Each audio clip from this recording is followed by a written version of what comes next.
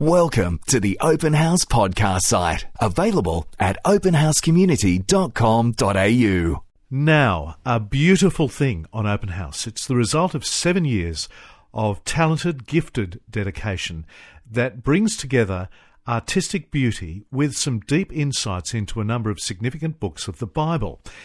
It is a book in which its author and artist, Fiona Pfennigwerth, explores a range of themes: God's character, love and kindness, tragedy and grief, rescue, and the quest for life's purpose.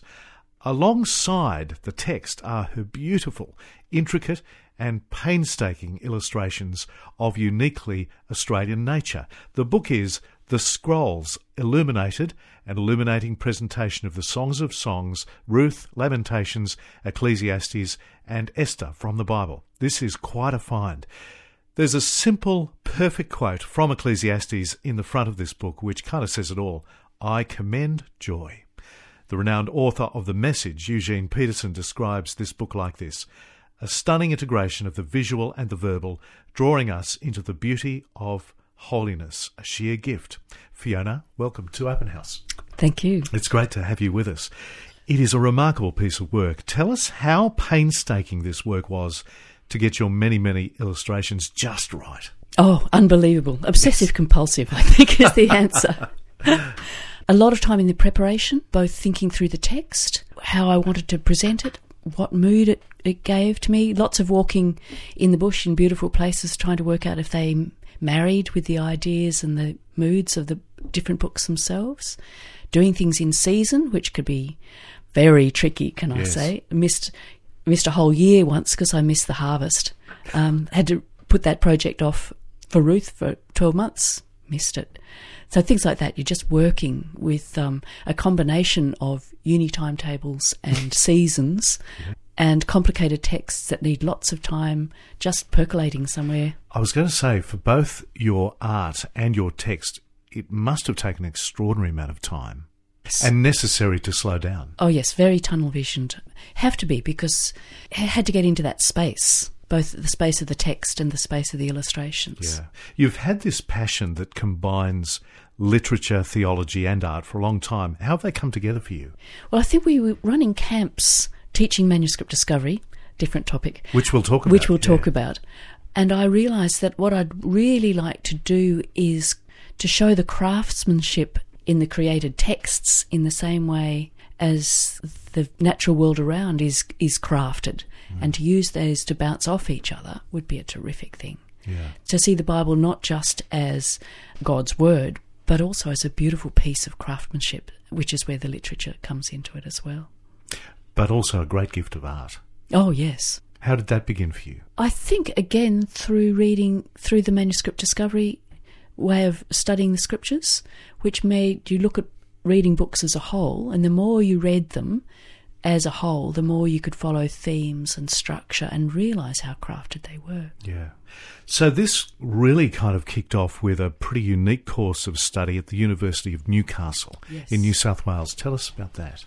Well, it's an amazing course, a very little course, and I came in at an honours level, but there's now an undergrad degree, which it's called Natural History Illustration, which takes you from anything from looking at insects under microscopes and doing painstaking, exact to the millimetre drawings from there, to quite creative work.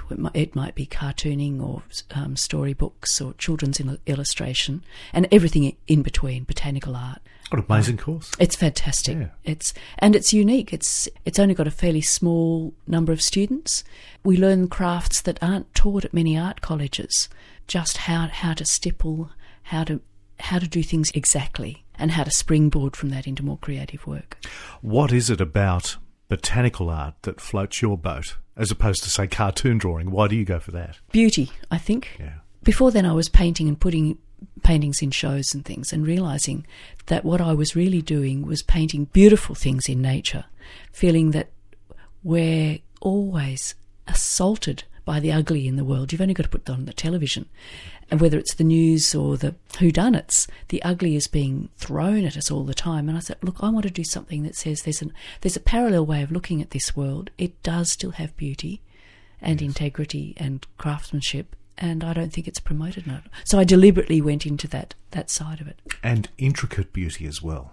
Yes, the more you look, the more detail there is. If you look things under a microscope, they don't get blurry like you do going into a photograph or something. They get more and more intricate.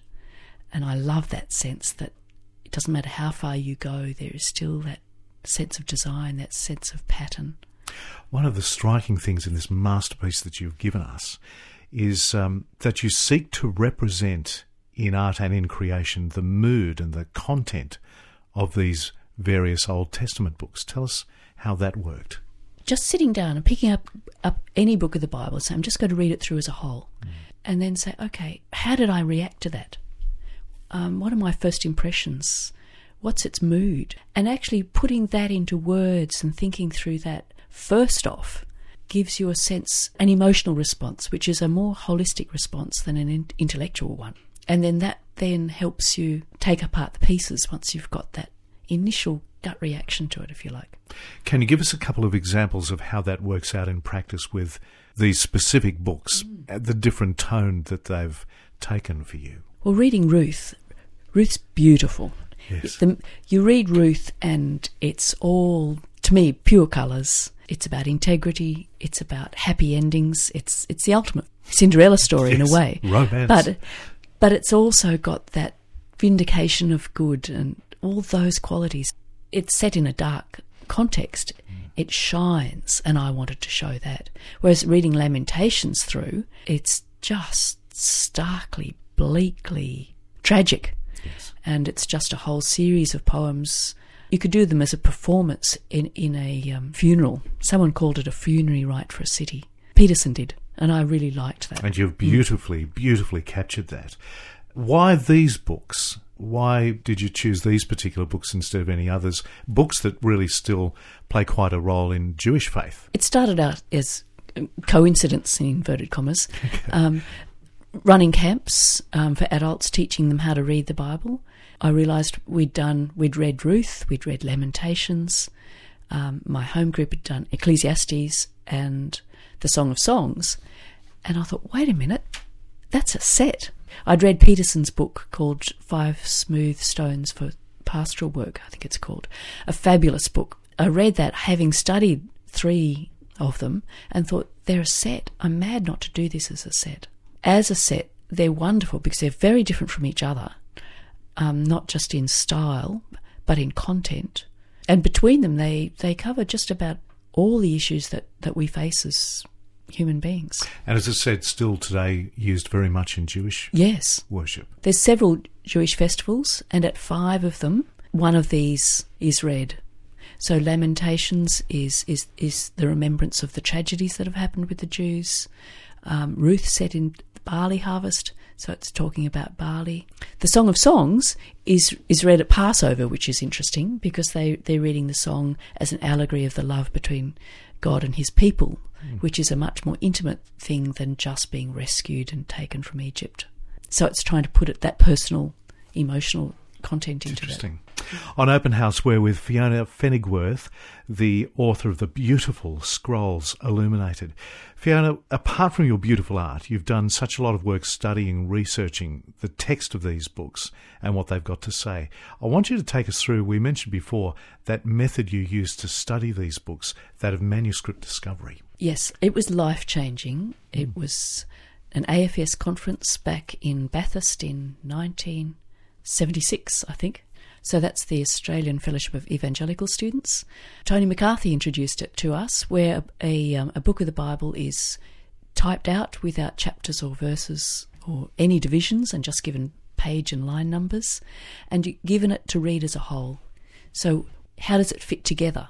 What are the main themes? Follow a theme from beginning to end through. See what it says as a book. What does it say about that particular theme? As it was originally intended. Yes, really. That's right.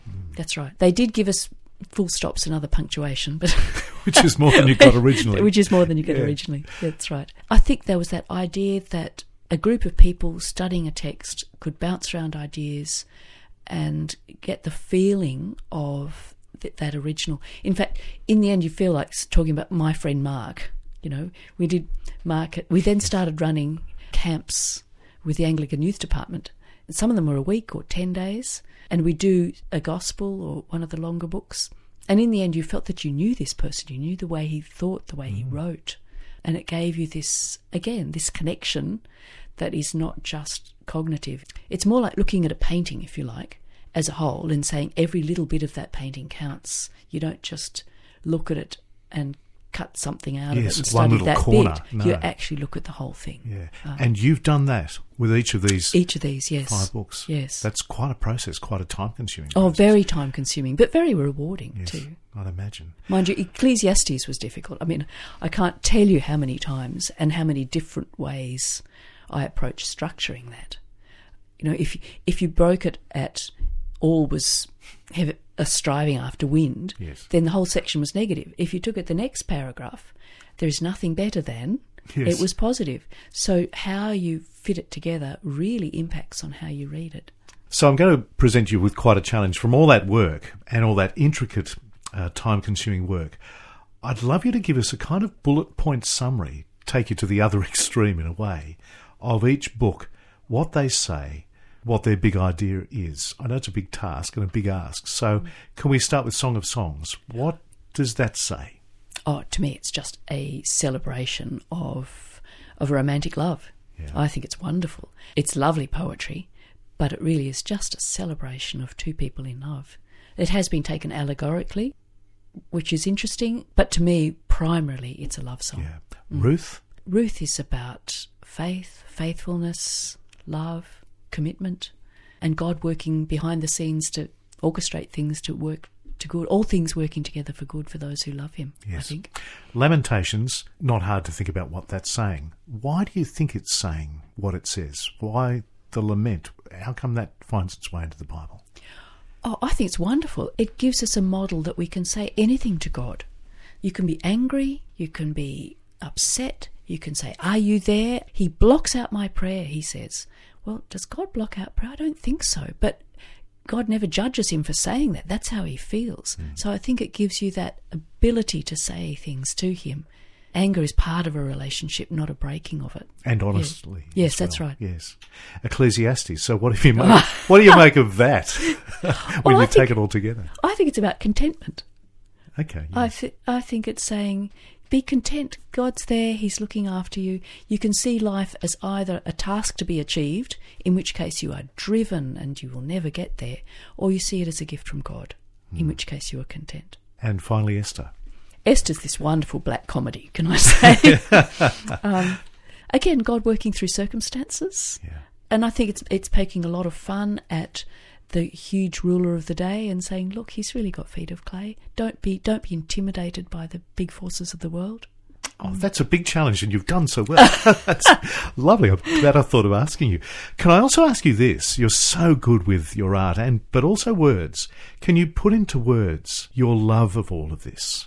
What do you get out of it, and why do you do it? Well, it comes out of a belief in God, but a belief in a God who I love as a creator, that he creates with this masterful craftsmanship, both words and nature.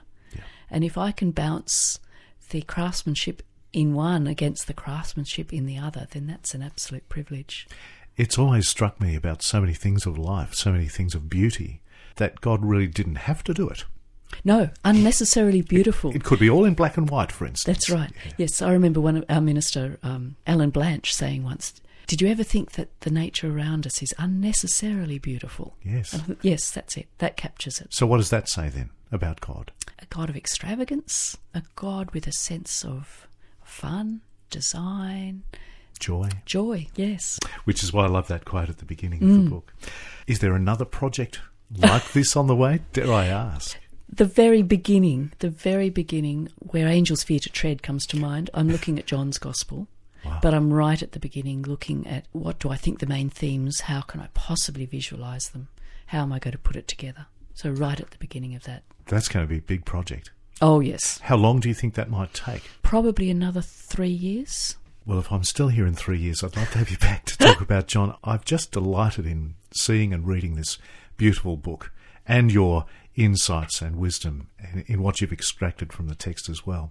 Fiona Pfennigwerth, thank you so much indeed for joining us. Thank you. And we'll put Fiona's website up on our Open House Community Facebook page. We hope you enjoyed this Open House podcast, thanks to Christian Super and Real World Technology Solutions. To hear more from Open House, visit openhousecommunity.com.au.